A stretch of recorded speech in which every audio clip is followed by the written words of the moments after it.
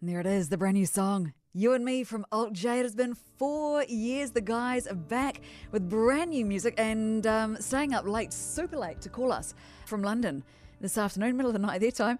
Lead singer Joe Newman, hello. Hi, Tracy. Congratulations on the new song, You and Me, a song about togetherness and having a good time, man. That just sums up everything we need right now, doesn't it?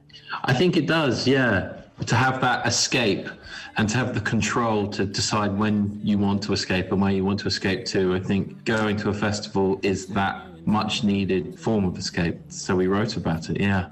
Your most honest song to date. What are you implying by that? Well, it's 2/3 of the writing is autobiographical. It was an experience I had in Melbourne, Australia, a festival before this world changed. So the first two verses are based on what I got up to. The third verse is this devolving drug-fueled madness that is very much fictitious, but a fun route to go down for writing. And quite a familiar story in rock as well, that the song was sort of just being jammed at sound checks and stuff, and it just took off on its own. And you often hear that some of the best guitar riffs in history start out as sound check riffs until someone in the band is like, I like that. Yeah, I think that's right. Often when you're kind of sound checking, you're going over songs that you've played over and over again. And sometimes you break away from that by just getting lost in the moment, and there's no one listening other than just you and the band, and you're reminded by the chemistry that you have. So you're not hoping for anything, and I think when you're not thinking about future songs, that's when you can write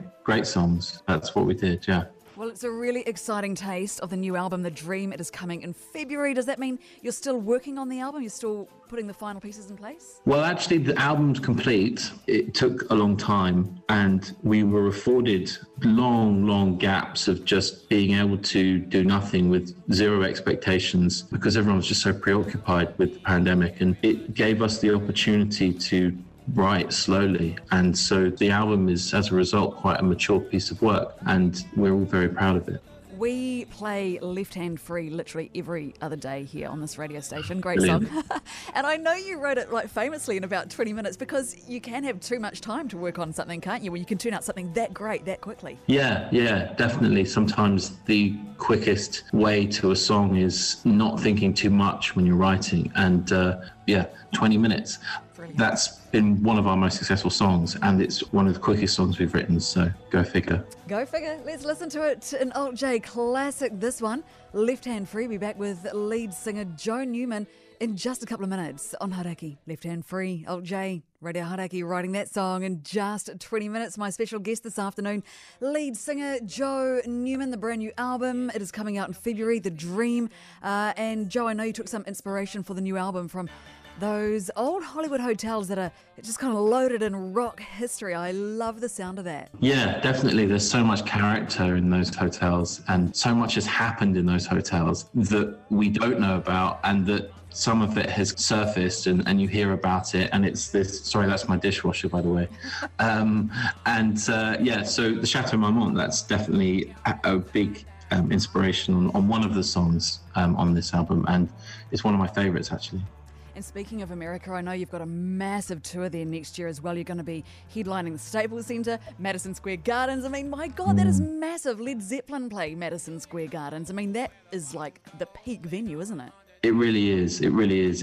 You really do have to pinch yourself. It's quite astounding that we've achieved a route in America and touring where we can actually play these venues. It almost doesn't make sense. Just knowing that there are legends that will be playing the day before and the day after we play is kind of just testament to just the spirit of the space and what an achievement it is, yeah. Does that mean you're also going to be doing Coachella?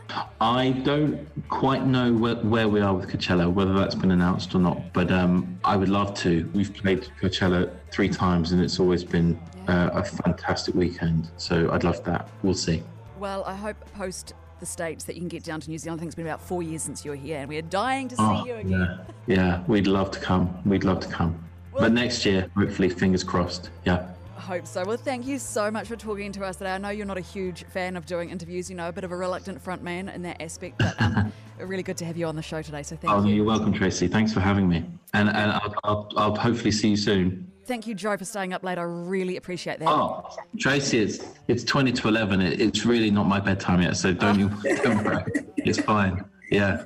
No, all good. No, but thanks for having us on.